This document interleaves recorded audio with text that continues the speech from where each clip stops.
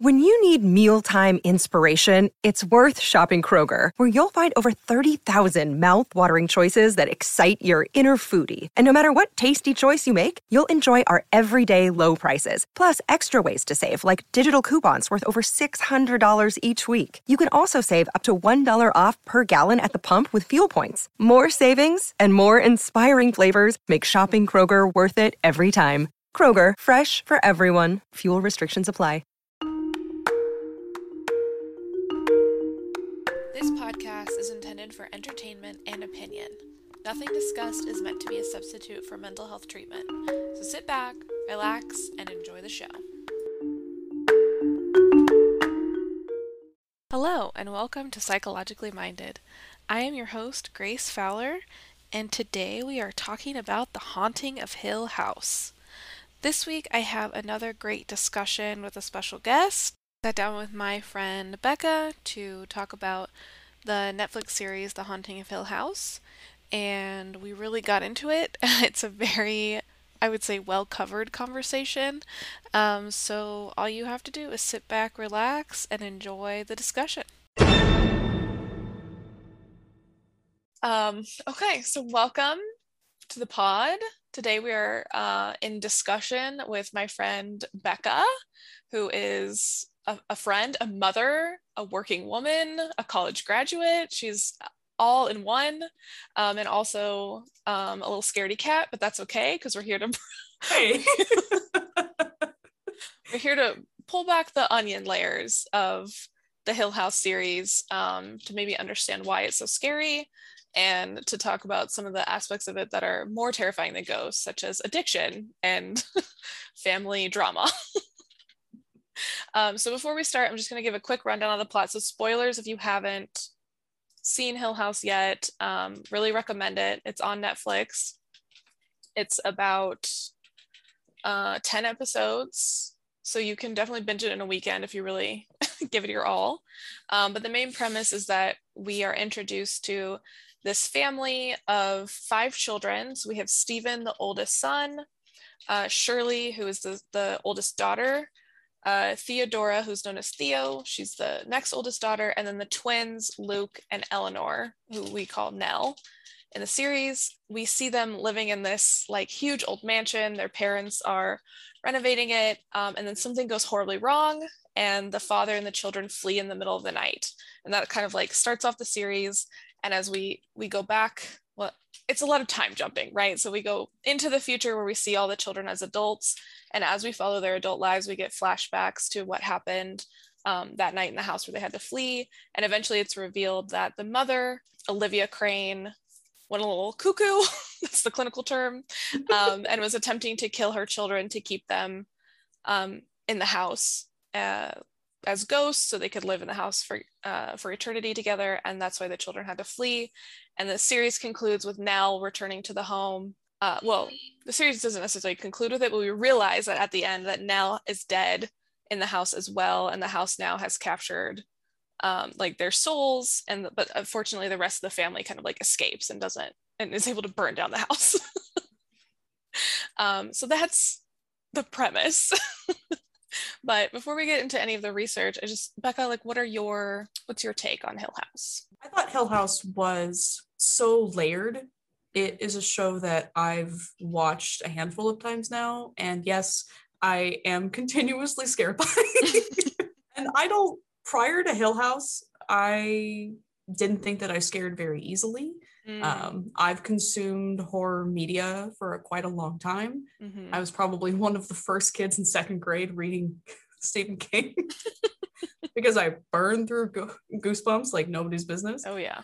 And no one was watching the stacks. Nobody cared where I was going. Nobody double checked what I was checking out. No, it was a Wild West. It was. The early 90s, early 2000s were such a Wild West in the library in the summertime. Anyway, I think of Mike Flanagan's works, I've just really enjoyed the cast of Hill House and how they all fit together. Like you've mentioned in the synopsis, it's based on the family and then the house and how the two mingle and how the house learns about the family and really gets to know the dynamic of the family and then plays it off against one another and really leans in to their weaknesses. And that's kind of, I think that's one of my favorite, I don't know if I would call it a trope, but that's one of my favorite things in horror, is when buildings and places have this sentience that just dives into its inhabitants and just becomes a physical, like a presence, be it mental or physical or emotional, like we see in the fictitious representations of Amityville Horror and things like that. It just gets into people's minds and it learns them, because technically the entire time they're living in the house, they're being observed. Right. Which is just very scary. A very scary thought. Thank you. Thank you for verbalizing that shudder that I physically did. Yeah, you guys can't see this, but Becca is like, she's scared. I'm terrified. I am legitimately terrified at this very moment. Well, and I appreciate that you also brought up Stephen King, because when I've described this series to people, I've said, you know, have you ever seen The Shining, and the concept of like the Overlook Hotel being such an evil place that it has become an entity of its own.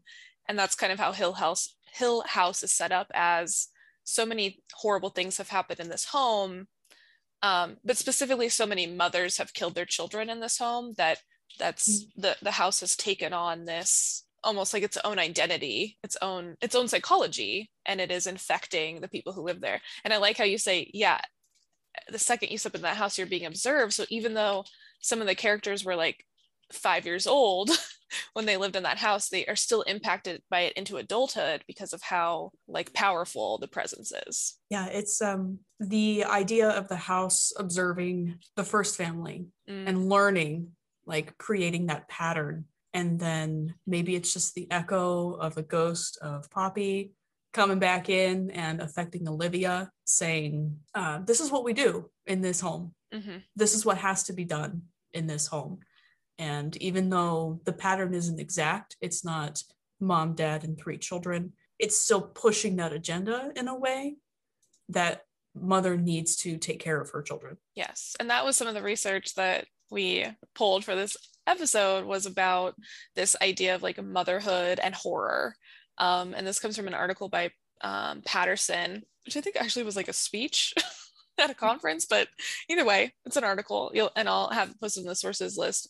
But basically she posits that Olivia is wrestling with this identity of motherhood and womanhood, and the house is using that against her to reinforce there's only one way to be a mother, right? And that if you don't truly love your children, you won't keep them safe in the house. And we see this in the show of Olivia she perseverates on this idea of like, the world is so dangerous, my children are not safe. And you could see how the house, and you know, whether it's Poppy's presence or whatever happened in that house before, it exploits that fear that I think you could speak to as a mother, right? Of like, I want to protect my children, and it exploits that fear and turns it into a thing where you end up harming your children by not allowing them to have like freedom. But I don't want to put that all on you.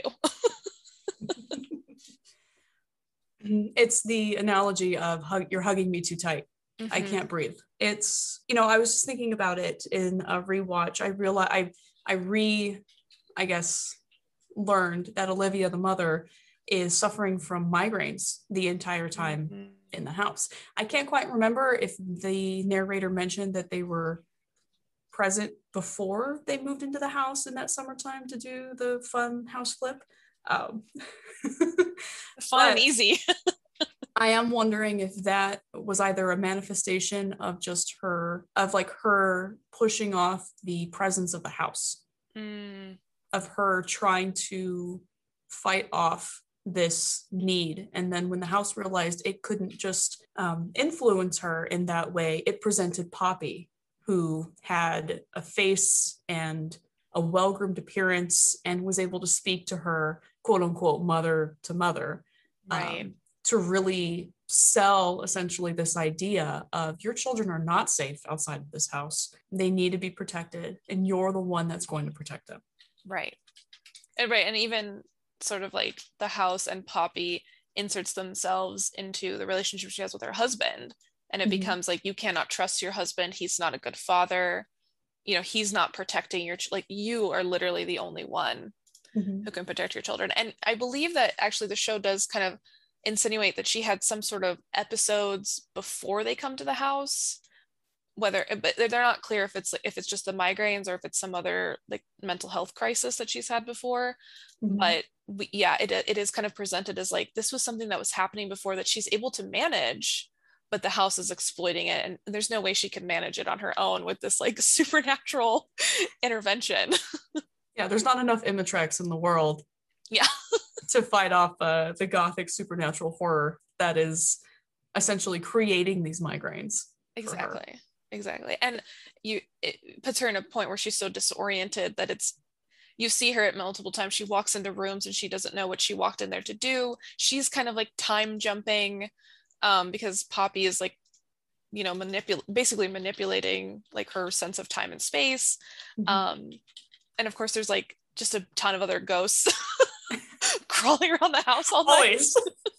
Every minute of every day of every hour. There's somebody somewhere. Yeah.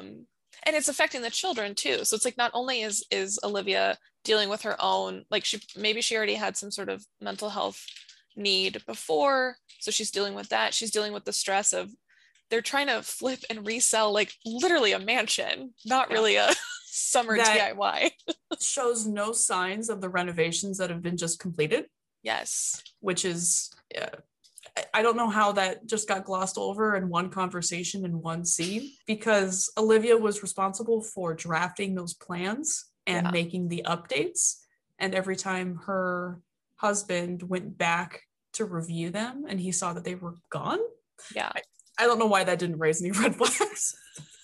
But that would have been the end of the series. And well. True. And I think we can look at that as like kind of like it could be a plot hole of like everyone's really okay with how weird this is happening. But I think that we can see that as we see this later on as the children become adults, that this family is very good at pretending that nothing is wrong. And even though every member of the family has some sort of like horrible thing they're dealing with, whether it's addiction, infertility, being clairvoyant, no matter what it is they're dealing with, they're very good at pretending it's not an issue. And just they kind of like have scattered to the corners of the earth and are avoiding each other. And so I think we could look at it as a plot hole, or look at it as like, even from the beginning, this family was all about best face forward. We don't address the weird stuff that's going on. And I think that's also represented in the way that the father, let me double check his name. Hugh. Yeah. The way that Hugh just like bails. Yes.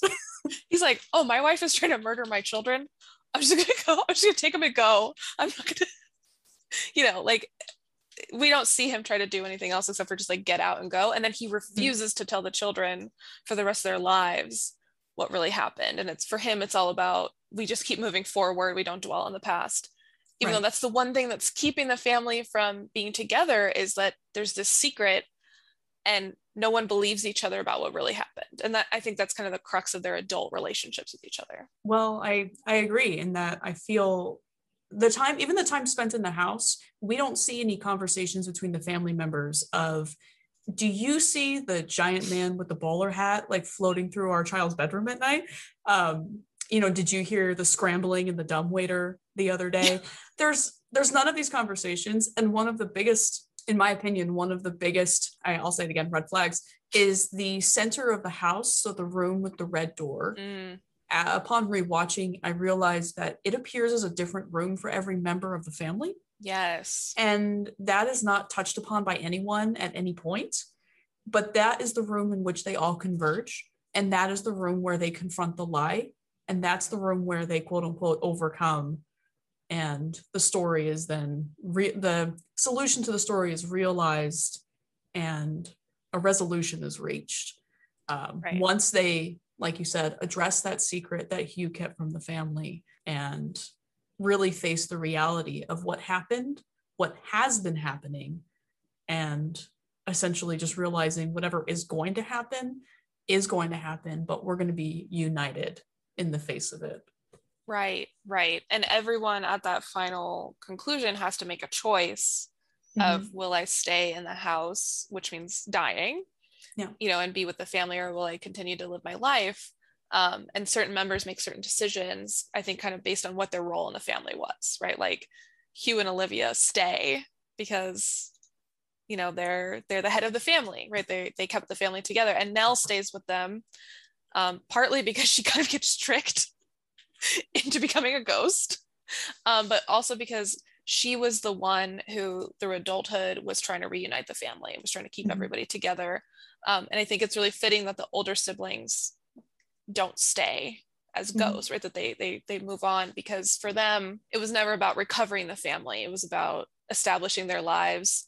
They weren't as affected as Nell and Luke were, which are the twins. Right. So there's some fun twin stuff. There is. Something that I just thought about, how you had mentioned that when Olivia first loses it and Hugh realizes that his wife is trying to kill his children and imprison them in the home, and that fight or flight takes over and he flies with the kids, upon rewatching, I believe that the promise he is referring to when he's having this private conversation with Olivia, he promises her, I will stay, but you need to let the children go. Like, the children need to make the decision. If they decide to leave, you need to allow them to leave. And in their stead, I will essentially sacrifice myself to be here with you for the rest of eternity. Yeah. Or until someone sages this house out. Yeah, until this place burns down. Yeah. Somebody needs to light the boiler downstairs, because really fire is the only thing that's going to help at this point. I had been seeing some interesting ideas that each of the children represent a different stage of grief. And that even though Nell is the youngest, she may, in her essentially acceptance of her role as a ghost and as a mediator and as a bringer together of angry siblings, she may be taking on the role as acceptance within those 5 stages, which may speak to why she stays in the house. Also, she has no choice because she's dead now. But, she got murked. Which, speaking of motherhood, the whole point, and this is something that when I watched it and I realized it hit a different place for me personally. Nell was essentially tricked into hanging herself because she was offered the locket that her mother had promised her when she was a child. So her mother, this figure of comfort and trust and security, offered her a symbol of those things, and then lovingly went to put them on her. And that's when Nell wakes up, staggering over the edge of whatever that weird horrible internal balcony staircase thing was. Like the most rickety staircase I've ever seen in a home. I guess they didn't renovate that. They should have renovated that first. That's what you rip out immediately. You start with the walkways and the stairs, the doors and the windows. And I don't know. I just watch a lot of HGTV. Anyway. But she was ultimately betrayed by her mother, betrayed by this symbol that she had grown up loving. And then just, not betrayed by the house, but she was just taken by the house because that's what the house wanted, was her and anyone else it could get. Right. And I think that's where we see that the house is, at the end of the day, is just, whether we call it energy or an entity, it's just kind of like a force, but it is the individual who makes the decisions within the house that becomes evil, right? Because, Hugh, his intent is to, we'll live out our lives as ghosts, but we will protect the children by letting them choose. And Olivia isn't able to do that. Olivia is swayed by the house's promises, and yes, ultimately uses her role as mother to trap her youngest child in hell. And there's something because as we go through the show, we finally piece together what happened that night that Hugh flees with the children, and you see Olivia has invited Luke and Nell to the Red Room, and also the daughter of the caretaker. So I don't think we've mentioned them yet, but there are like caretakers of this house who, if you're a Mike Flanagan fan, they come back in some of the other shows, but we'll get to this later.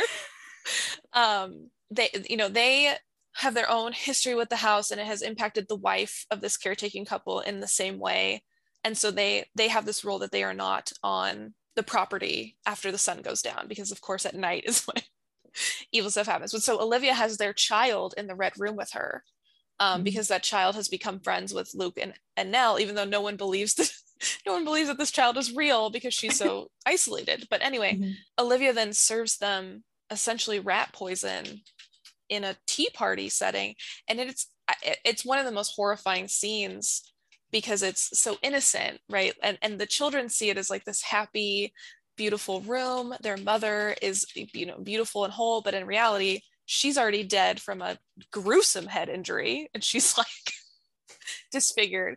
And then you see this the caretaker's child has drinks the poison before Luke and Nell, and it's gruesome, right? It's like a horrible death. And I think that's when it really clicks. It clicked for me of like, oh, this is showing like sort of like the extremity of motherhood, of like you can go too far to protect your child, and do and rationalize something so horrible in the context of I'm protecting, what's dearest to me.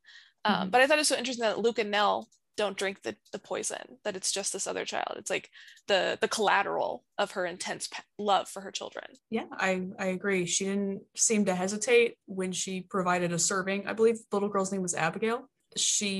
Abigail got the same thing everybody else got, and Olivia didn't seem to spare that a thought. She was just maybe moving on automatic as the hostess with this fancy little tea party and the little place settings and pieces of fine china. I think that's a really good way to put it, though. Abigail was collateral, unfortunate collateral, which is interesting considering we didn't even know that she was real until she dies. Yeah. You think she's another ghost because she looks like a little ghost. She does not get a lot of sun. She's very fair. Yeah. she's a blonde child. Very fair skin. Her parents model this sort of, it's almost like a reclaiming the house, because they die on the house grounds in old age. Like there's this very emotional scene where the husband is like rushing to bring his wife to the house so that she can die on the grounds of the house, because then she can stay with her daughter in eternity. And they kind of like reclaim this, and I think are kind of the model for Hugh and Olivia of like, okay, it's not ideal that we're all dead, but we can live as a family in this house and not do what Poppy did, because what Poppy does is essentially neglect everyone that she made die. Well, I mean, so it's like a reclaiming of that. I agree. I think the caretaker couple, they're really exemplifying kind of the silver lining of the situation, where the husband, as his wife is dying of old age, the husband realizes there's a way for them to be reunited, because who knows what happens in the afterlife, if there is an afterlife. Yeah. And rushes his wife there to ensure that they're together, and then returns at a later date so he can be with them, versus Olivia and Hugh, who have an eternity of just this tense, you made me give up my children.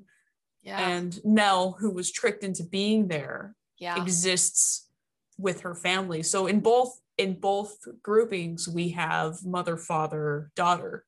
Yes. Mother, father, youngest daughter. I believe the caretakers only had the one daughter.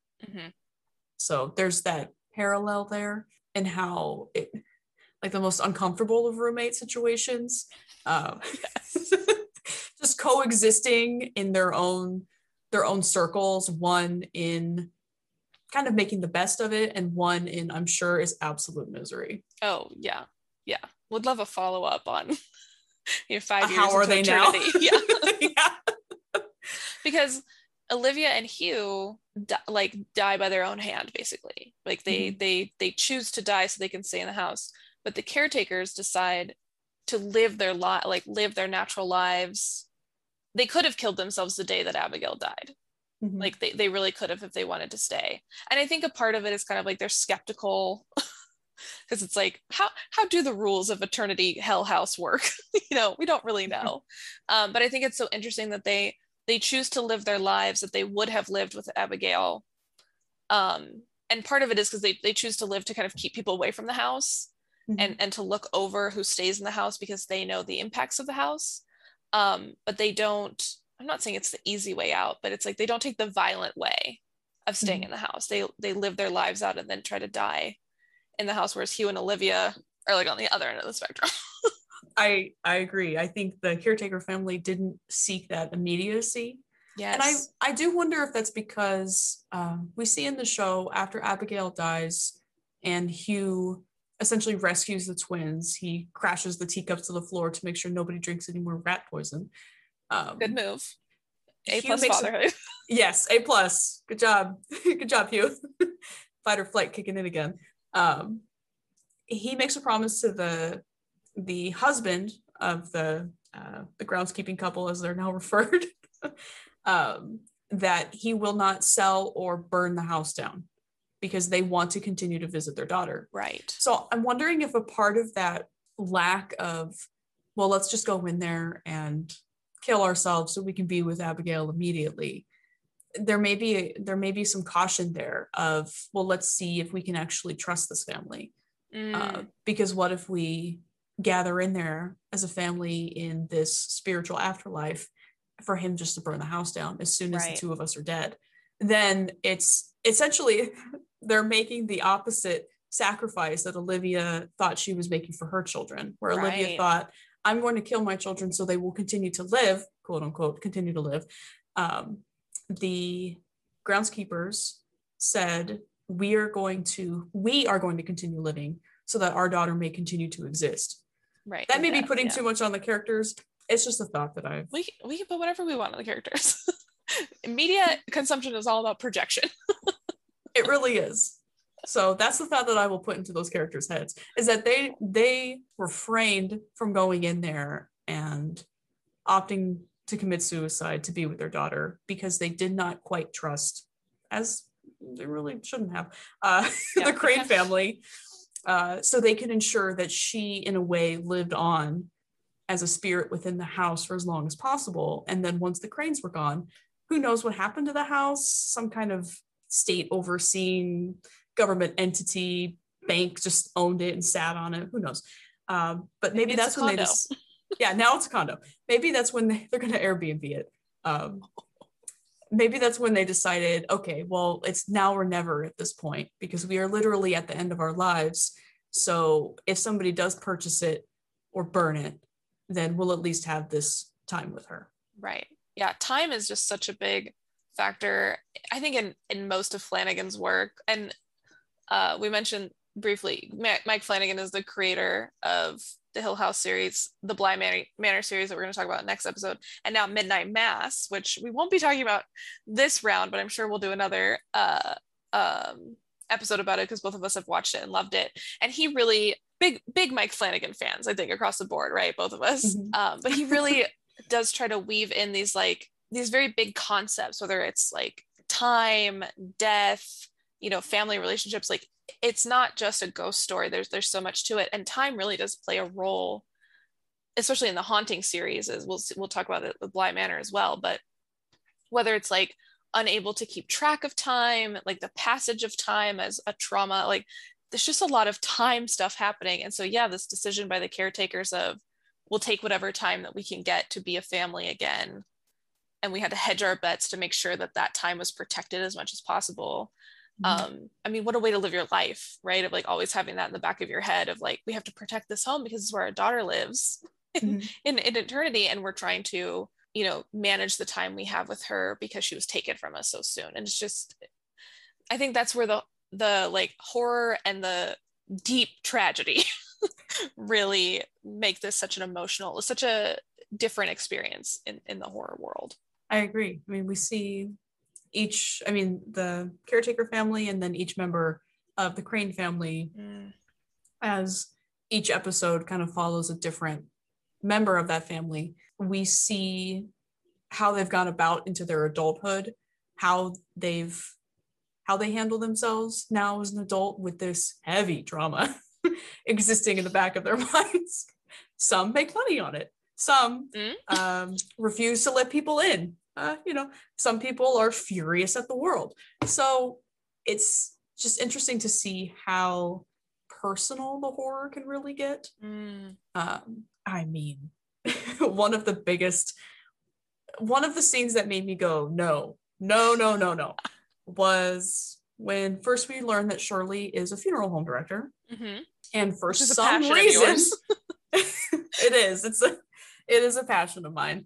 For some reason, the family allows her to perform the autopsy and to prepare her baby sister Nell for her funeral, for her viewing. Yeah. And we learned that Shirley has always had strange interactions with the dead, which may be why she's attracted to her line of work. But there's this supernatural sight that she seems to have where we're not sure if it's real or if it's Shirley hallucinating, but we see the presence of a beetle crawl out of the mouths of, I think, the kitten that dies when she's a little girl that she is cradling in her hands. And then again with her sister, who's laying out on the table. Yeah. After she's removed everything else in her system, there's still that beetle existing, which is just, it's that echoing of the events, the kitten and the Nell, kind of this vulnerable, small creature that Shirley cared greatly for, being reduced to this decay, exactly. And then being visited by like a reminder of, if you're not horrified enough by this, Shirley, here's a beetle, which I wish I had done a little more research into, but I'm sure there's some heavy significance in that beetle as well. Well, I love the point that you're making, that the show doesn't really give us any evidence of if it's a hallucination or if it's like a true supernatural experience. And that's, I think, some of the ambiguity that the show plays with each character, right? Of like, from Olivia all the way down to Nell, we're unclear of, is this a hallucination? And this is a family with just like deep mental illness that was activated by the trauma they had in the house, or was it something about the house activated these like supernatural abilities in each of them, because each of them do have some sort of like ability that start at the house. And for Shirley, we see it with the dead kittens, to her sister, it's always echoed back to something that happened to them in the house. And yeah, it's unclear of like, are these just people who are grieving, who have so much unresolved trauma that they're falling apart and unable to, like, you know, especially with the trauma is reignited after Nell's death in the same house. It's like, it's in the same place where their mom died. It's like, come on, guys. It's just layered upon layered. Yeah. Or is this, the house still has influence over them, no matter how old they are, how long they've been out of the house, how far away they are, the house still has influence. And I think as an audience, we can hold both and you know, and enjoy it from both perspectives. Maybe not enjoy, but you know, understand it from both perspectives. But I like that you brought that up of, and Flanagan does a good job with this in a lot of his stuff. He doesn't beat you over the head with what his message is. Everything is very ambiguous, and that's what makes it so scary, because you're like, I just want to know the answer. If you could just tell me the answer, I would be calm. I do think, kind of to piggyback on that, with each sibling, and I don't have a specific example for everyone, but when we are as an audience with Luke, for example, the other twin to Nell, Luke is a habitual drug user, and hard drugs. He's a heroin hard user. Drugs, not just hard drugs. He's been going through a very rough time for quite a while, if we are to take what the other siblings say at face value, which makes sense. But you could, when you're an audience member with Luke and seeing what Luke sees and seeing what he's experiencing, you could chalk that up to his drug abuse. You could say, this is probably a combination of, you know, sleeping in the skate park and being exhausted, being hungry, being high. But then on the other end of that, we see his older brother, Steve, who has made money on this trauma, essentially, who wrote stories about it, who has enough money to distribute to his siblings, who lives a very comfortable life with a wife that they have the opportunity to go IVF if they so choose. Very much on the opposite end of the income spectrum from his younger brother. Yes. Steve, who, when asked about the presence of ghosts and the idea of the supernatural, with a straight face, tells the audience that ghosts are just wishes and traumas projected, which I think could be a point of view of anyone in the audience. They could say, well, this is just this is just a family with a weird dynamic that we're not really shown. And the spookiness of the house is kind of amplifying their personal wishes and traumas. Or then the person sitting next to that audience member says, or is the house digging in and then forcibly projecting these images? Interesting. This is what will scare you, child. So I will show you these images to then, I don't know, terrify you into becoming a drug user later in life. Right. And with Luke, you know, his particular haunting in the house as a child is the tall bowler hatted man, which I will say on my first watch absolutely scared the heck out. I could not handle that tall man. He was too tall and his feet were not on the ground. But you could argue that, because I believe the twins are like 5 when they're there, they don't have trauma before the ghosts appear, right? Because the ghosts start appearing to them before Olivia, you know, does her little tea party. The children are already experiencing things. And I mean, you know, we don't know, maybe within their 5 years, they did experience some sort of trauma, but we're led to believe that this is like a happy, you know, struggling family. They maybe aren't doing the best financially, but like at the end of the day, they always have each other, and their love is what, you know, keeps them together. So what trauma is there to be exploiting in the children at the beginning that they would see these ghosts? So it's kind of like the show is giving you little pieces of evidence to be like, no, Stephen, you are wrong. But then again, there's pieces of evidence to prove that he's right, because a lot of the ghosts that everyone sees kind of manifest as whatever their particular issue was with the trauma that they experience. So yeah, it's always playing both sides. Yeah. Oh, I mean, if following the logic that the house is providing these terrifying images for the horror of their guests, the house is then providing that center room, the red door room, to provide them a sense of comfort. Yes. So the house is providing the good and the bad, the stick and the carrot, essentially. An interesting point that I saw about the tall ghost, the bowler hat man, that is Henry. That is the husband to Poppy. And something that I've thought, because you're right, the children are young. They may have trauma packed away in there, but again, that's something that we're not privy to.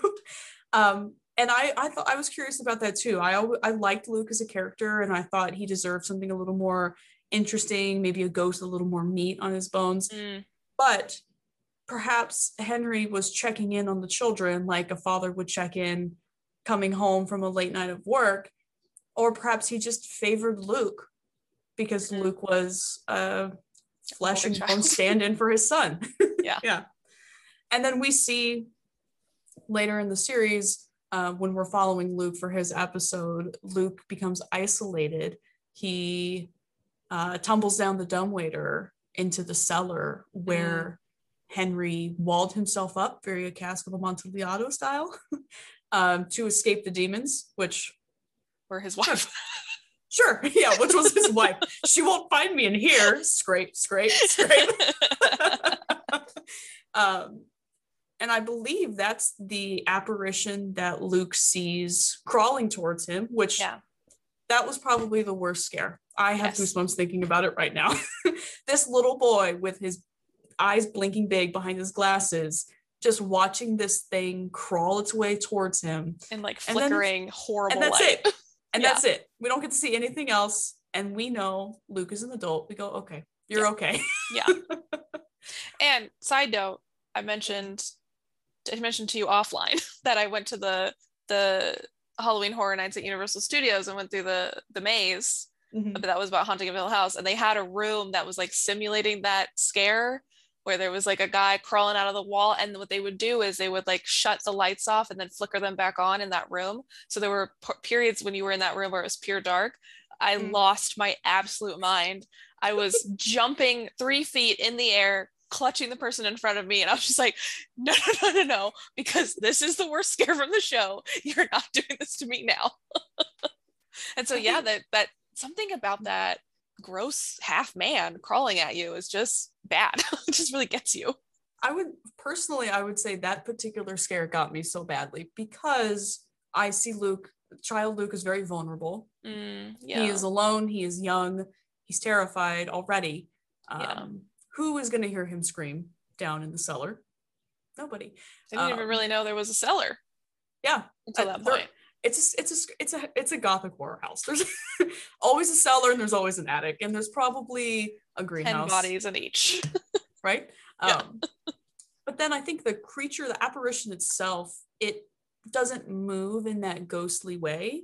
It's because the ghosts we see, like when we learn that Olivia is dead, yet she's still around to serve tea to her children, the apparition that we see in the basement, or the cellar, whichever it may be, he is not whole and he is not gory. He is like a shriveled humanoid creature. So it's got this uncanniness to it where you think, like, what's the horror? Like, where's like the big axe wound, or where's the blood, or where's the close up on like the face twisted in horror? Like, where is it? You're waiting for it, but you don't get it. You just get this shape, and that sorry, it's an audio medium, not a visual medium. She's crawling her hands, but it's crawling. Little spider hand. You get this shape that you don't know what it is, and I was afraid for Luke because I didn't know what it was. Yeah. And I wasn't sure how he would handle that in that situation. Right. And you're right that that scare looks so different from all the other entities or ghosts or whatever we see in the house. And I think you could interpret that as, although the body hasn't been found yet, of almost like the reaction a child would have to seeing a dead body. Of like, I don't know what this is. There's no, like, I don't have a schema to slot in what this thing is. And so it becomes almost more terrifying. It's just, we weren't expecting it. It truly is a jump scare. It's a cheap jump scare. Because we were already terrified. We saw the dumbwaiter and we said, don't do it. And then he got in the dumbwaiter. The dumbwaiter fell and we said, don't do it. Yeah. And then once they open that cellar, it's all downhill from there. So thanks. I remember reading in Stephen King's book on writing, titled On Writing. Yeah. He does a brief section about exploring literally the unknown is what could ultimately be the scariest experience for a reader.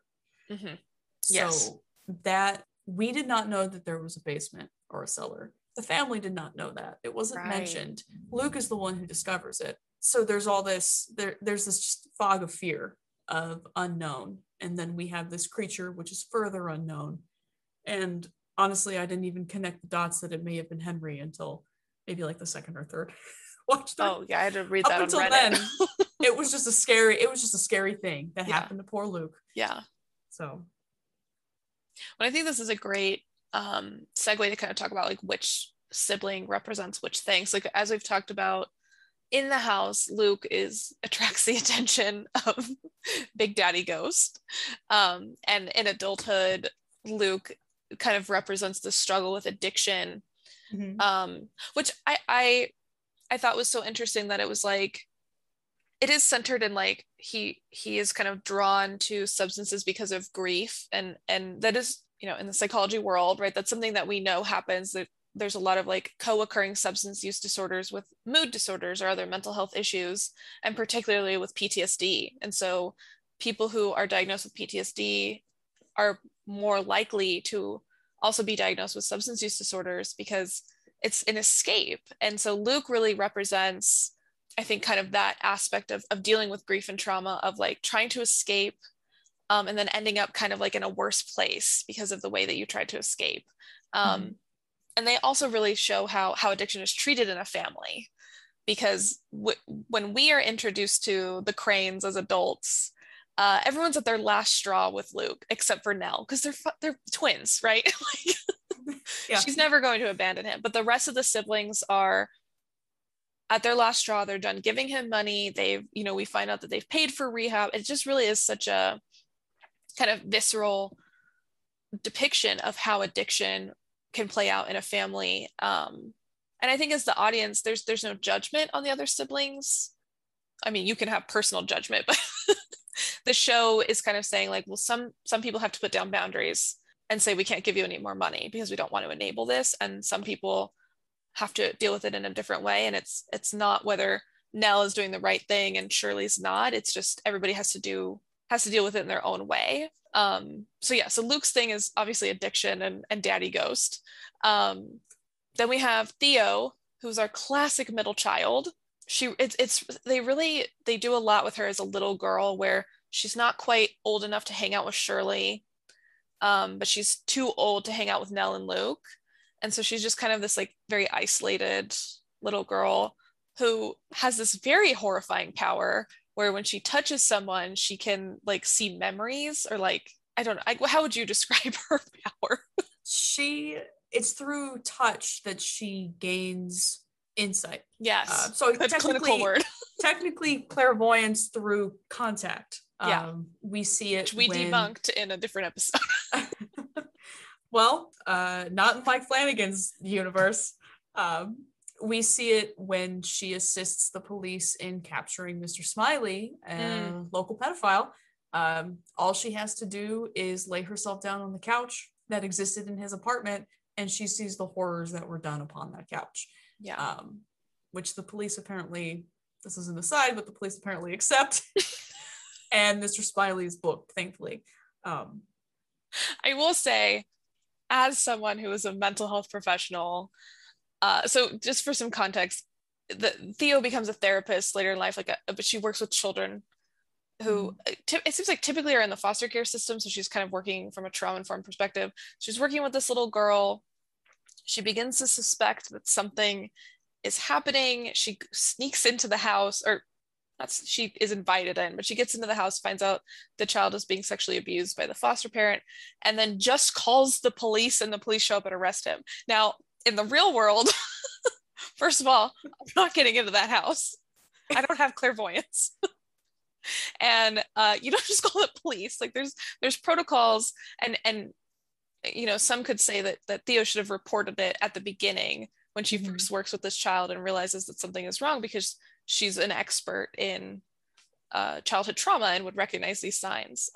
So in the real world, we never get that satisfying, like, I'm going to sit outside the house and watch you get arrested for these crimes.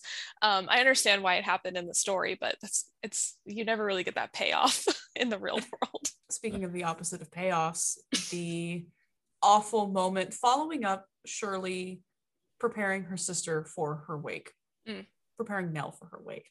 We see Shirley visiting her sister on the table, and I believe very briefly laying a bare hand on her forehead. Theo? Yes, sorry, yeah. Theo. Yeah.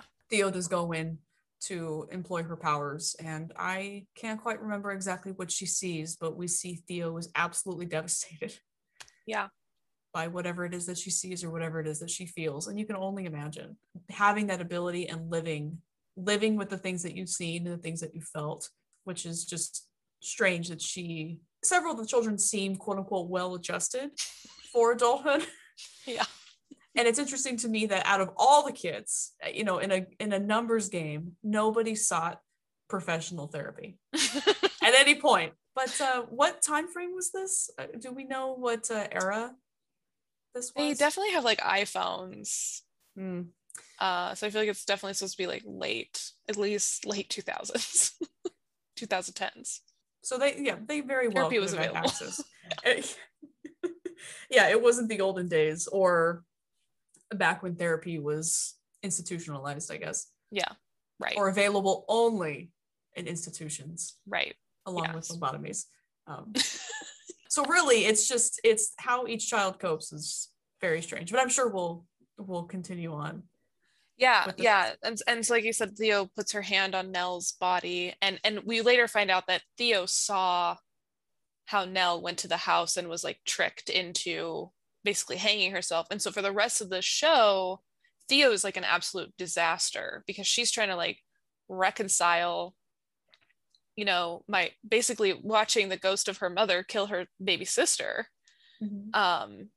But also knowing in a way that it was suicide, that Nell went to the house knowing what could happen if she went back to the house. And it's so interesting because you're right, nobody goes to therapy, but Theo went to school to become a therapist, and you would think. Now, I had to attend therapy as part of my program, so maybe Theo had to get a little taste of it. You would her program. Or maybe something resonated with her when she was reading. But even the siblings, as divided as they are, nobody leans on one another. Right. I guess Luke tried to lean on them and they got tired of it. Right. And that's kind of the way that this family system works, is we can help superficially, maybe we'll give you money or platitudes, but we don't know how to help each other in a real way. Because I guess they really didn't learn how to, because Hugh kind of just takes them on the run and really leaves them out of the dark about what's going on. Those feelings you're feeling, just tamp it down. But Dad, tamp it down. Shut up. Yeah. Do you think they stopped at like somewhere to eat afterwards, or do you think he just drove until he couldn't drive anymore? I feel like he probably drove until he almost drove into the ocean. Because as a parent, if I had those kids in the back of the car who had all these questions for me after like the 45-minute mark, I'd be like, all right, McDonald's. Just to keep you guys happy for a second. Yeah. I don't care if the machine is broken. My wife is dead. Sorry. This is what happens to your brain when you watch too much horror. I think that actor, when I initially watched the series, I didn't really care for him. But then he does the understated discomfort really well in a way that I feel is very similar to like Martin Freeman, where there's this like, it's minute and it's very palpable, but it's not a big like yelling, shouting, eyebrows. It's very realistic. Like it's cringe. I would say but I just mean in general. Maybe me, fine. Yeah. I could see my father displaying some of those signs of anger, because perhaps as a father, he doesn't want to show his kids that he is absolutely falling apart. Yeah. Because somebody has to drive the car. Somebody has to get them away from the house, because who knows what is actually happening. Right. Is it a distance thing? Are they already sick? Am I sick? Like, we need to get as far as we can because I need to protect my kids. No, I think that's a really good point. And I think we kind of see how Hugh never gets out of survival mode, right? Like that initial flight is, like you called it earlier, it's fight or flight. And as we've been talking about on the pod, right, the neurobiology of horror, like that fight or flight, your conscious brain can't really override it, right? You're kind of at the whim of the monkey brain until you get to safety. And there actually is research that people who experience like chronic trauma, whether it's from their environment or maybe they're in abusive relationships, and I would say in this case, Hugh's chronic trauma is like this not knowing what the consequences of the house are, right? Is it going to be coming after them for the rest of their lives? He's like constantly on watch. And people who experience that type of chronic trauma, their fight or flight really never turns off. Imagine if you were always flooded with adrenaline and then you become desensitized to adrenaline. Like, I think you're really hitting on that of like, yes, Hugh is this very kind of understated, we only see him get truly angry outwardly a few times, and it's like very serious to the family. They're like, oh, Dad doesn't do that, right? It's like very odd for him. And I think, his whole life has been this like constant chronic vigilance, and he just doesn't know how to not be in fight or flight mode. He doesn't know how to, and when you're in fight or flight mode, you can't relate to people. You can't build relationships when you're trying to fight them. Which, that constant stress that I'm sure he's under may be why he's seeing his wife. I mean, even in the present day, as the time jumps ahead, he's seeing Olivia at Nell's funeral. She's coaching him on what to say. And I'm of the mind that wasn't supernatural. I'm of the mind that he's really clutched onto these memories of who Olivia was before the house infected her and took her from him. And that is really just his subconscious, because as I am a mother and I am a wife, there are times where I can imagine what my husband might say in a certain situation. I might imagine what his reaction might be. And that, in combination with the stress that he was feeling, it might just be just a manifestation of that. Yeah. Of him telling himself, I don't know what to do. And his subconscious going, well, you do, but you're not listening to me. So here's Olivia. Yeah. Let's get you through this together. All those neurons and chemicals working together to get this man on his feet. You got to go father, get this man dude. out the door every morning. Tie your tie. Let's go. Yeah, and I think there's something too that, because I forgot about that, but yeah, we see him he's always talking to this representation of Olivia, and there's like an acknowledgement that he knows she's not real. And I think toward the end we see him acknowledge that she's not a full representation of Olivia, that she is Olivia pre the house. And I think him deciding to stay in the house is us seeing him integrate his memory of Olivia with the reality, and of still choosing her, even though the reality is that the end of his relationship with Olivia was bad, and she was not the person that he remembers or the person that he married, whether that's because of the house or whatever, whatever happened to her. He has to integrate that. And I think we don't do that to this extreme in relationships, but we do that, right? Especially when you're in a relationship with someone for a long time, you have to kind of hold who they were when you first met them, or all of the good things about them that you really fall in love with, and the day-to-day reality of like living with someone sucks, and people suck and make mistakes. But do you throw away that relationship, or do you integrate the good and the bad, and kind of stay with this person because there is more good things than bad things? Now, poisoning your children with rat poison, I would say grounds for divorce. Well, there is that line in the traditional marriage vows, for better or for worse. Yep. Which is an alternative title for the last episode, I guess. Yeah. So Hugh really made that decision, and it may have been a part of, there's the love of my life, and there's my partner, and I have an opportunity to be with her, and also she's crazy, and if I don't do this for her, then she's going to take my whole family. Yeah. And I think because you talked about kind of each of the characters representing like different aspects of grief, I think Hugh is kind of a classic denial. Like, I mean, he can't even really admit to himself until toward the end, what Olivia has done. You've said that Nell represents acceptance. I agree, because she ends up being the one who stays, but Nell also, she's kind of triangulated in between all of the family members and Luke, right? She's the only one who will stick up for him and keep helping him, and she's trying to beg everyone else to invest in him. But at the same time, Nell is going through a very traumatic experience where we see here that she gets married to this I thought was a little unethical. She marries her nurse or the medical assistant from the sleep study she was in. He like does her intake interview and then is like, do you want to get coffee? And I was like, you can't do that. But either way, they get married, and that he has like a seizure in the middle of the night, like this horrible seizure, while Nell is in a sleep paralysis episode, because we learned that Nell kind of experiences sleep paralysis off and on, and that's when the bent neck lady will appear, which we later learn is Nell herself traveling through time and space as a ghost. But she's stuck in sleep paralysis, like watching her husband seize, and it's truly horrific. And there's nothing she can do about it. And so as she's trying to help her brother, trying to keep the family together, trying to accept what has happened to her mother, she's unable to accept what has happened to her husband, and she begins to become alienated by the family because she blames the bent neck lady for her husband's death, and nobody believes her that the bent neck lady is real.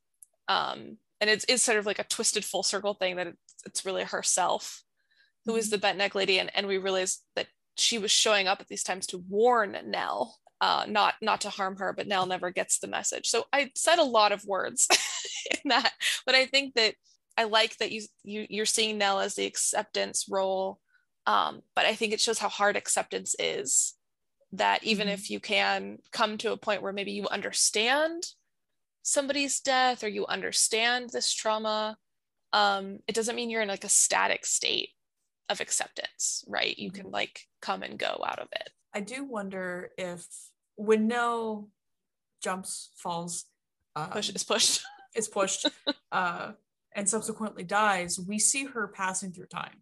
Mm-hmm. I mean, the image around her blurs, and it appears as though she's dropping through layers of something, of a structure.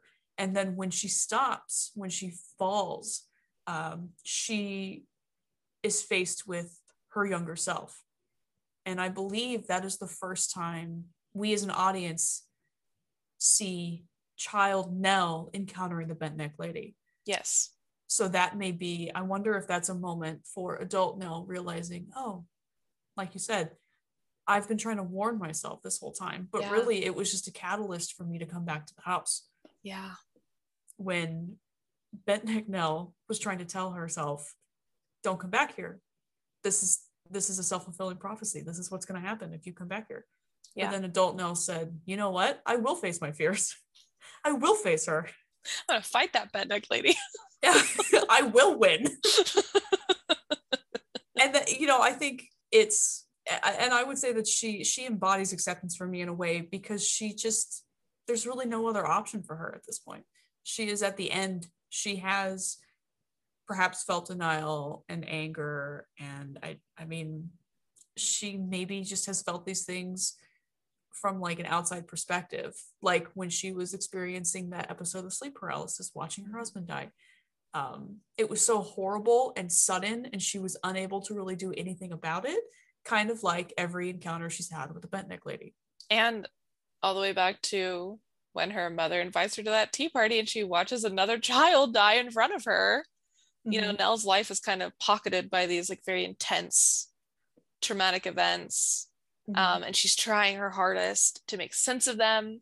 And I think, you know, as you've been talking, I really realized that I think Nell really embodies this idea of like, you can try to accept death, but, you know, when people say like, oh, there's always a reason, there's not always a reason for something, right? Like, you know, Nell tries to warn herself, you know, she tries to do all these things. Like, you can conceptualize Nell's suicide or death as like, oh, the purpose is that she can warn herself, but that's not the purpose, because she always comes back to the house, right? If we think of it as like a circular time situation, right? That this horrible death, there is no purpose to it. It doesn't serve the purpose that we're trying to assign to it. And how do you accept something that doesn't have a purpose? I don't think that you can, in the way that we like our minds are able to find acceptance. But I think I'm getting a little existential now. I think that's really the only way we can, is that we in with the benefit of hindsight, is that it's just it's in our nature, not to apply generalities, but I would say it's just in our nature to apply meaning to things after the fact. Yeah. Because I think one of the hardest things for somebody is to hear it was meaningless, or it was random, or we don't know, because that's so unsatisfying, and it's a loose thread to be pulled that just can't be ignored. Yeah, I think that's what, as an anxious person, somebody with diagnosed generalized anxiety disorder,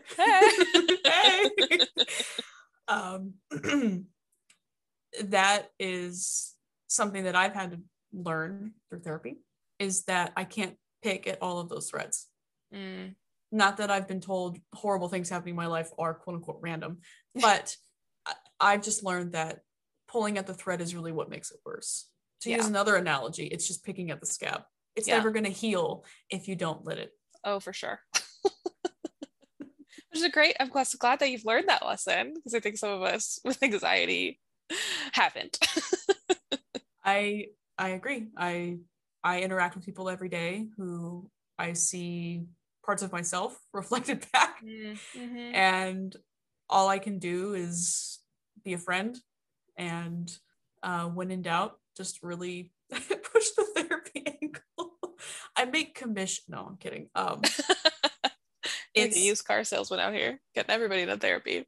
You know, it's something that I think I've leaned into therapy throughout my entire life. And really each time I feel it's very similar to going to the gym. Even if my first month at the gym isn't very helpful, if I go back 6 months later, I kind of know what I'm doing. Yeah. I kind of know my way around. Yeah. By the 9th time I go back to the gym, I know where the water is. I know how to get my locker open. I know how many sets and reps I need to do. Yeah. I found therapy has really layered itself like that in my mind, where each lesson is just building up on top of itself. And as a total dork of a student, I really appreciate that, because I've been able to really summarize everything that I've learned. And not that it ends, there's no like final chapter. But I can essentially I can bring together all these lessons that I've been taught, and I can really learn how to apply them in real life and with real situations. And that's really, I think, the crux of therapy is it's not, you can cut this if you need to. It's not great. It's not solving a problem or leading you to a solution. I feel it's giving you the tools to really handle yourself day to day and to really work through some of these things, because sitting down with somebody for an hour isn't going to solve an issue. Anything. Anything conclusively. Yeah. But it's important because it gives you are then given the tools to move forward on your own, essentially, to not succumb to, like you said, certain coping mechanisms, to really learn your way through it or feel your way through it, to get on the other side. It's such a great case for why all of the Crane siblings should have gone to therapy, and why all of you listening should go to therapy.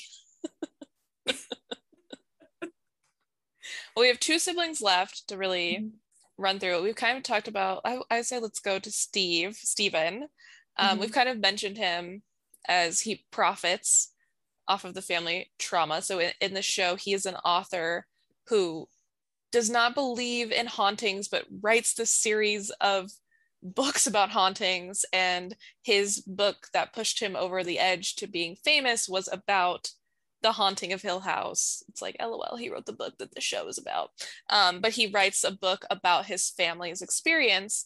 And we come to find out that he didn't really consult with anyone if they would be okay with their trauma being published and sold.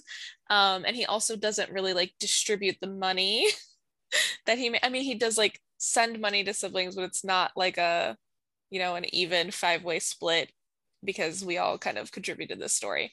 So I think Steven also represents denial for me, because we come to see how similar he is to his father, even though he like rejects his father. And I think Steven is also a really good kind of parallel for this idea of like, we become our parents whether we want to or not. Because our parents are who are raised us, right? If we're going off the nurture versus nature, we are genetically similar to our parents most of the time. But when we're also raised by our biological parents, we are nurtured by them and, into them to learn behaviors and learn ways of thinking from them. And Steven, I think, because he's the oldest at the time of the incident with his mother, he kind of takes on this like co-parent role where he's supposed to be like daddy number 2, and he's supposed to help keep everybody safe, because I believe he's tasked with helping bring the kids out of the home when Hugh realizes what's happening. And so we see this, like, he's very closely molded after his father, but he completely rejects that. So not only is he in denial that what happened to his family was real, whether it's mental illness or ghosts or whatever, like he's in denial about that. He's also in denial about like how much he is like his father, and that it's not always bad, right? There are good parts about his father that he embodies, but he's not able to embrace those because of his denial. I think maybe it's that similarity that really is what is pushing them apart. Not just the shared trauma, perhaps. I mean, I could see getting older and looking back at that situation as Steven and saying, why would you make me do that? Why would you make me responsible? Yeah. Why would you send me back into that house after you knew what was happening? Yeah. And really just pruning that anger the older he gets, and having that similarity with his dad. Maybe the concern is that, would I do that to my child? Yes. Which we see Steven is absolutely terrified about the idea of having children. His wife is desperate for kids, and Steven just can't.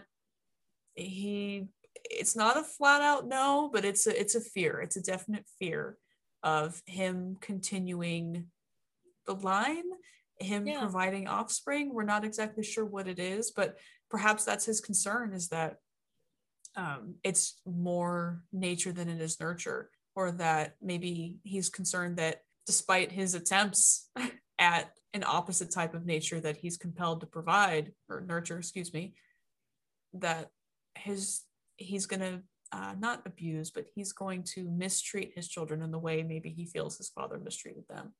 Yeah. And it's I'm thinking about it. It is interesting how, yes, Stephen writes The Haunting of Hill House in a direct call to the show itself. It's interesting that I think he does perfectly embody denial, even though he's faced with it every single time he sits down to write. Yes. There's a reason why he does so well. I mean, I don't think he's quite the Stephen King of the universe, but he's maybe like the Dean Koontz. Yeah. No offense. He's the airport Stephen King. he's no offense to Dean Koontz fans. I've read quite a few of his books, but I wouldn't put them at the same level, right, necessarily. So we know that Stephen's doing well for himself. He's doing well with the story. So you would presume that he's either a really great writer, or there's a certain amount of humanity and emotion that he's bringing into his writing, that readers are consuming his writing and saying, oh, this feels real. This is touching a place of mine.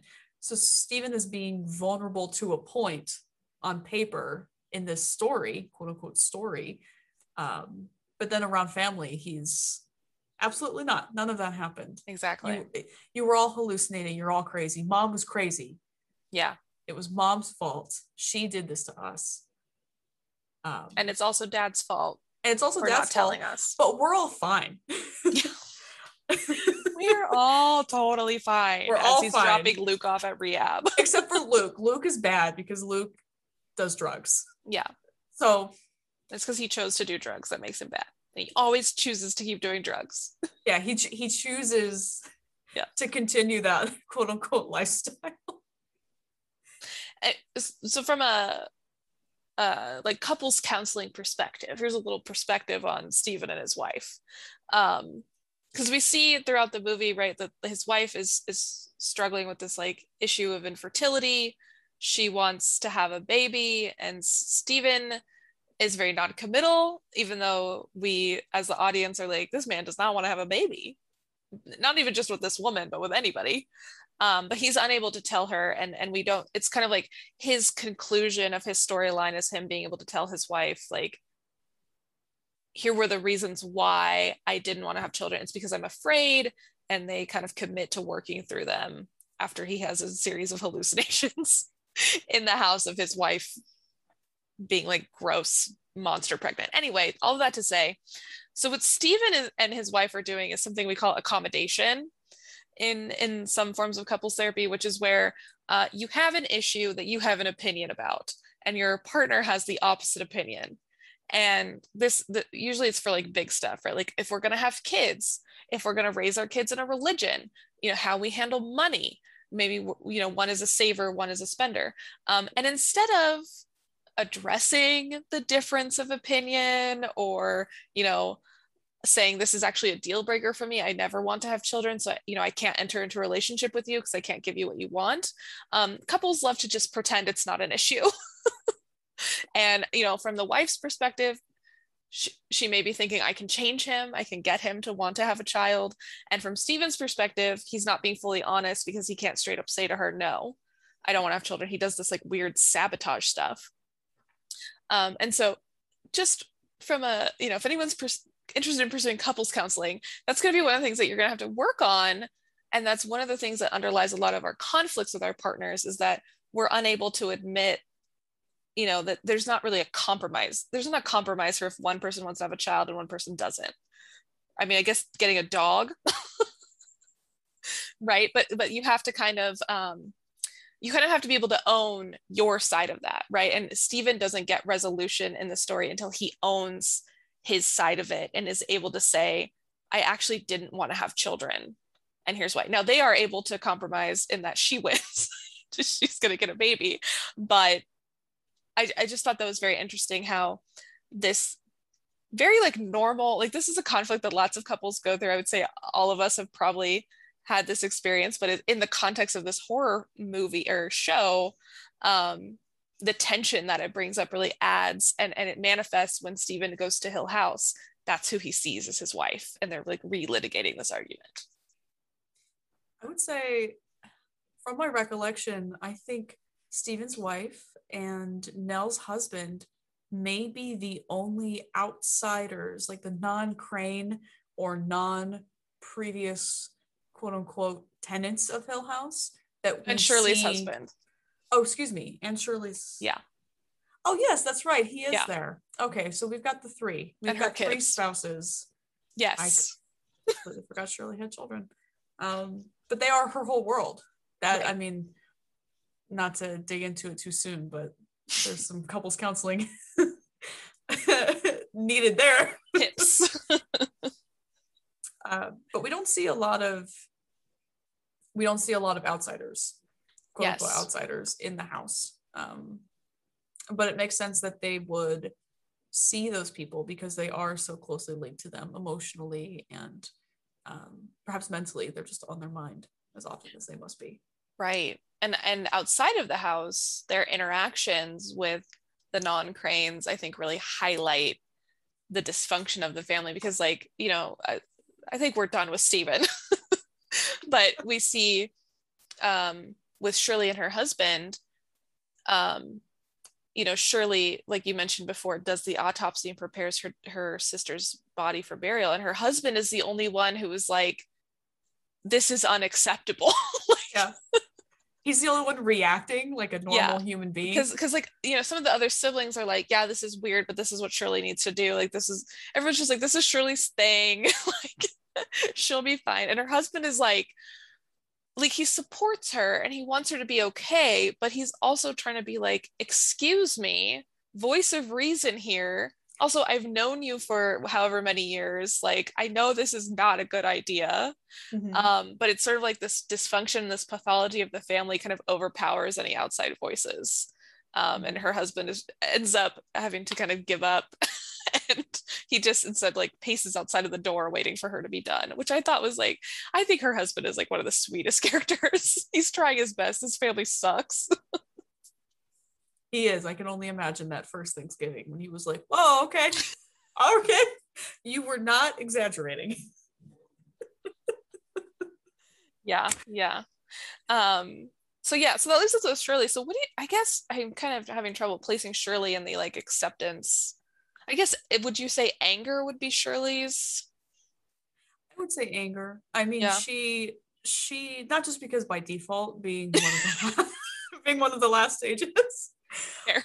but she has this controlling nature that I think is her anger manifesting. She may not be flipping tables and screaming at her husband, but she is trying to control everything in her life, because that is probably the only way that she's keeping a handle on things.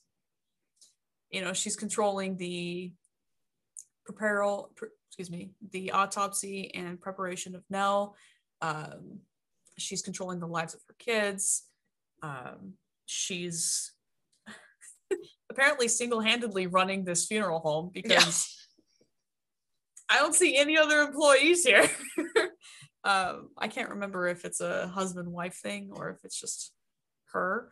He's kind of like the business manager because he's like, excuse me, you're offering everybody funerals at discounts if you need to stop. Okay.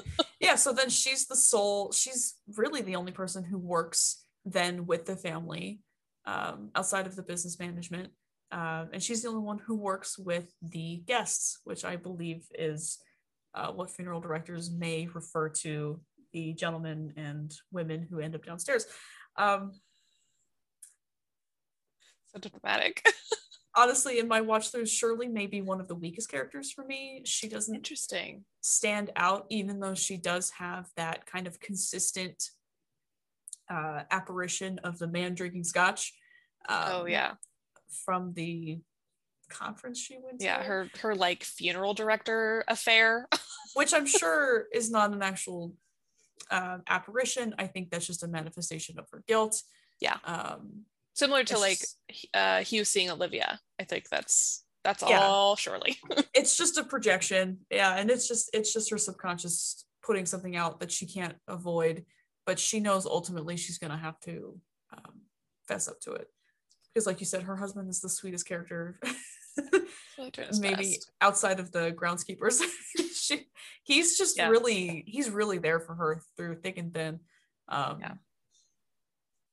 See, I really loved the character of Shirley. One, just because the actress who played her, I think, was just phenomenal and did such a good job with like that barely contained emotion and like rage that's always bubbling under the surface of Shirley. Like you could just see her seething and all these interactions. But I think you're spot on about like the control aspect. And so Shirley, I see her as kind of being, she's kind of left out of a lot of the supernatural stuff because she sees the like beetle vision, and like we've discussed, she sees the man drinking scotch, but that's just because she's guilty because she cheated on her beautiful, wonderful husband.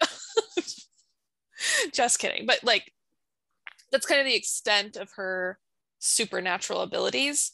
And although Stephen doesn't seem to have, he doesn't have any supernatural abilities, he's the only one who knows the most about what happened that night. Mm-hmm. And so Shirley is stuck in this place where she's the oldest daughter, but she's not the oldest child. So she's not given as much responsibility as Stephen was on that night.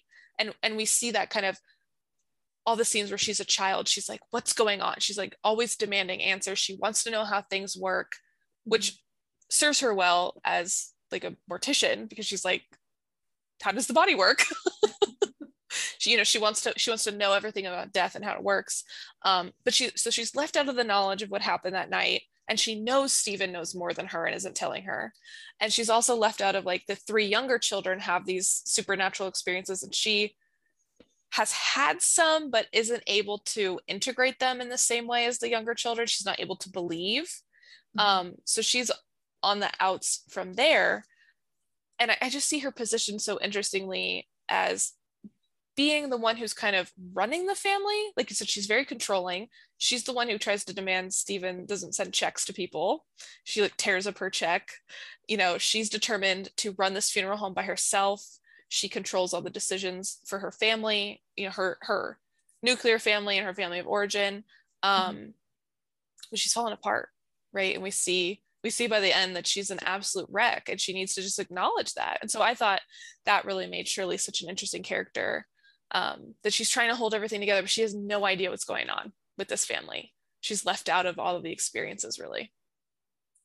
Hearing you lay it out like that, it makes sense.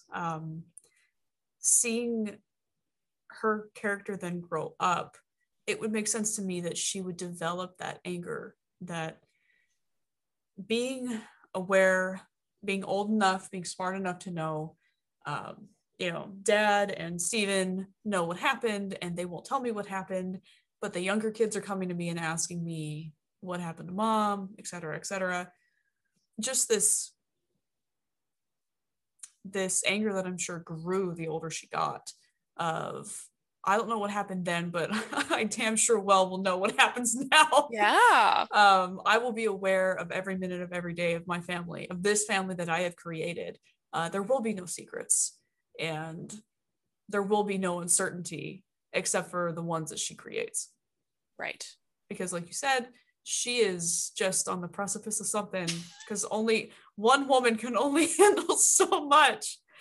And, she, for whatever reason, seeks comfort in the stranger from the, I want to say it's like an embalming fluid conference. Yeah.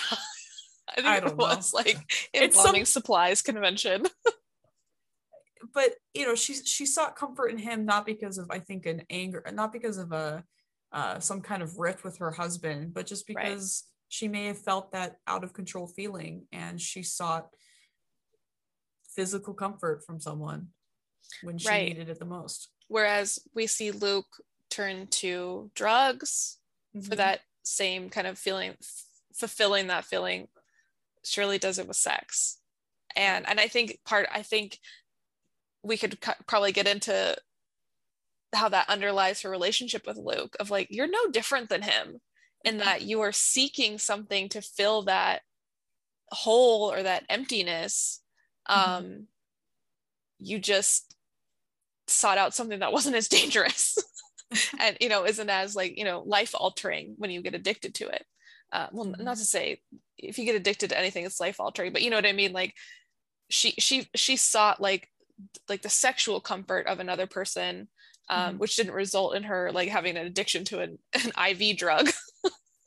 But it's the same mechanism.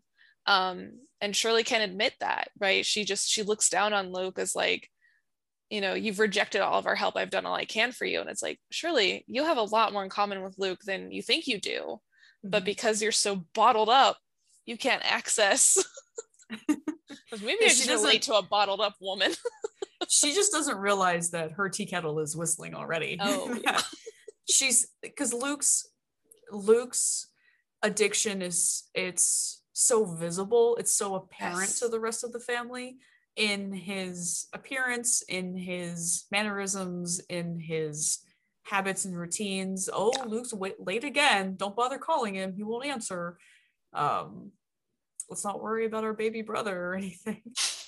But what Shirley did was something that more than likely she probably thought she could keep private. She thought that she could keep to herself, even though she, as we've posed just a few minutes ago, she may have this innate inability to be confronted with secrets, even when it's her own. It's this just maddening idea of there's this gray area and I have to know, I have to find out. Yes.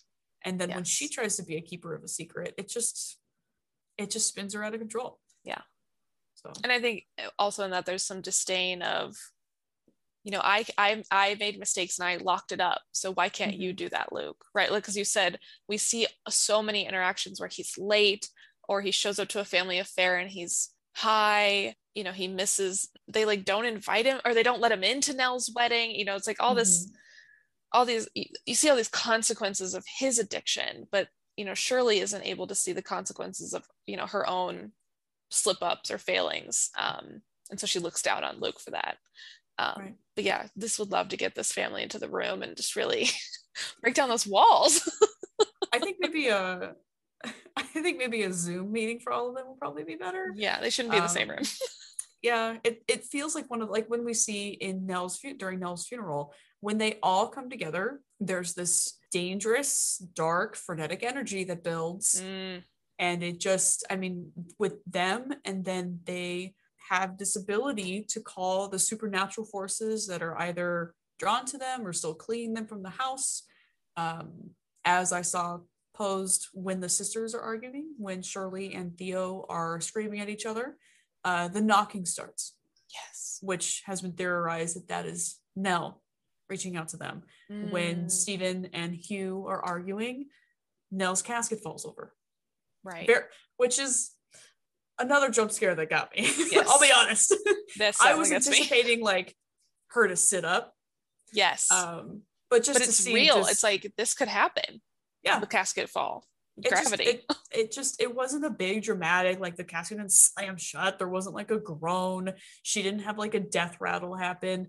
It was just the struts failed and she just fell. Yeah. And it's immediately startled the dad and the son out of whatever it was that they were arguing about. And I feel like it started at her funeral. Nell consistently reappeared to the siblings to like, hey, break it up. Stop. Yeah, because I believe we see her, right? As the bent neck lady, we see her kind of at flashes of her during that like big shot at the funeral. Yes, we learned that she was like seeing the funeral from the house. Yeah, there was that weird overlap of time and space where even though she's trapped in the house, she's like projecting forward into the funeral. Yeah. And then we later see her in the car when the sisters are on their way to the house. Yes. And she forces her way physically in between them. Yeah. Jump scare number 3 that really got me. It really ramps up at the end. It does. It's just I'm sure they have a professional on staff that just sits in and goes, this would be a good moment to absolutely scare the pants off of our viewers. Yeah, it's Flanagan. It's Flanagan. He's just cackling to himself and making notes in the script, I'm sure. Well, I feel like this is the perfect place to kind of wrap up hopefully we haven't given too many spoilers that people won't, seek it out if they want to. Or if you have watched the show, feel free to drop an email giving your thoughts, because I'm curious what other people think, besides what me and Becca have had to say. But I guess last question, Becca, is you have talked about the jump scares that have gotten you, but what is your favorite like ghost horror moment from Haunting of Hill House? Honestly, I think it would have to be when we see Nell as a little girl laying on the couch. It's kind of like a sitting room. There's the greenhouse in the background behind her, so it's like a sunroom kind of area. And I'm not sure if she's sleeping and she's experiencing sleep paralysis, or if it's the first and sudden appearance of the Bentnick lady just dropping down above her sleeping form, that then develops into sleep paralysis for her later in her adulthood. I think that moment was the moment I realized that the show was really rather different than what I had been anticipating. Yes. I think I went into it very, again, Amityville horror, very, this is just going to be the outlook. It's going to be a big scary house and there's going to be these things that like feed off on the people inside of it. But there was just something I thought, you would do that to a kid? You would scare her like that? And it's not just scary, it's horribly violent. I mean, it's kind of cutesy, the bent neck lady, because I'm sure neither of her parents explained. They may not have listened when she was explaining what this apparition looked like. So this is just what Nell went along life thinking. She may not even thought this is a broken neck, this is a victim of a hanging. She just went about thinking this is a person with a funny crick in her neck. I don't know. There's just that particular moment for me, I think, is one of those, like, it's almost too scary, but it's also, I also enjoyed it. What about you? What is one of your favorite scares or creatures? I guess ghosts. I have to say that when we see Luke escape from rehab to track down his friend, and he's being kind of hunted by the bowler hat guy, but you only see him from the back. And it's like in a crowd of people, like, Luke is out on the street in the middle of the night, but there are people about. And so you see the ghost like within a crowd of people. And there's just something about like, you would think this would be the safest place, essentially, right? Like Luke's not trapped in a place. There are other people around and he's sober. Like he's legitimately sober. But you're still so afraid of like the house could still get you here. And that's also when we realize that Luke knows that Nell is dead. He almost goes into withdrawal at the moment that she dies. He's like shivering, he's cold, like his body temperature has like physically dropped. It's almost like he's dead with her. And so it's like the combination of the sibling trauma, the twin bond, horrible tall ghost was just always got me. And this desperation of like, this is the part where we see Luke is really committed to his recovery and no one believes him. It's like, it just all comes together. And there is just something so creepy about like the back of that man's head in the crowd. And it's like, no one sees this bowler hat man who's like, not of this time standing in the middle of the road. A part of me, because I can't get the idea out of my head that he may not have been a malevolent ghost. That was him trying to be with Luke when Nell died. Right, because we kind of talked about it. It's like he's a daddy ghost and he's like connected to Luke for some reason. Yeah, and I mean like when Luke is a kid, we see him like physically like check in on Luke. It's just there's these moments where there could be violence and they're like the ghost of Henry could have very well gotten closer and been there. But like you said, in this particular scene where he's just mixed into the crowd, it's like he's, in my opinion, when I hear that, I think of, yes, Luke is seeing him and being frightened by his appearance, but he's not running at Luke or crawling at Luke. He's just existing in the same space as Luke. Right. And I think it's that ambiguity for me that is so scary of like, if this is a comforting presence, why don't you do some comforting? Do you think he's always there and Luke was just seeing him in that high stress of Nell's death moment? Or do you think like it made an appearance to be there with him. I think it's always there, and that's why Luke uses. But he doesn't see him. Like if he uses enough, he stops seeing. Yeah. Because I think there was also some symbolism to the type of drug that Luke uses. He uses an opioid, right? He uses heroin, which has a depressing effect on the nervous system. And one of the most common things for people who use these types of drugs is you just pass out. You fall asleep or you black out or something. It's not a stimulating drug, right? Like, stimulants like methamphetamine or cocaine, you're up, you're running around, you're seeing things. But with opioids or other like depressant drugs, you're out. And we kind of see that Luke has built up enough of a tolerance that he's using quite a bit of heroin. And I can see it being kind of this hint toward, he sees something in the world is bothering him and he's trying to shut it down. And so I'm personally a fan of the theory that the ghost is always there because it follows him, because it has this connection to him, but because he doesn't understand it, he's, that's one more thing he's muting out with the drug he uses. But I think just a theory. I think it's a good theory. Well, thank you for joining me for this conversation about Hill House. I think we both recommend that anybody watches it. As always, sources will be posted on the website for the articles that we used to talk about some of the research with this one, although we kind of really went off book. And the next episode that you hear will be another conversation with Becca, but we're going to be talking about the second installment, The Haunting of Bly Manor. So stay tuned for next week for that episode. To see the sources and resources mentioned in the episode, visit psychologicallymindedpod.com or click the link in the show notes. To contact me with any questions or comments about this topic or upcoming episodes, email me at psychmindedpod@gmail.com. Please rate and review on Apple Podcasts and subscribe wherever you listen to podcasts. Thank you, and see you in the next episode.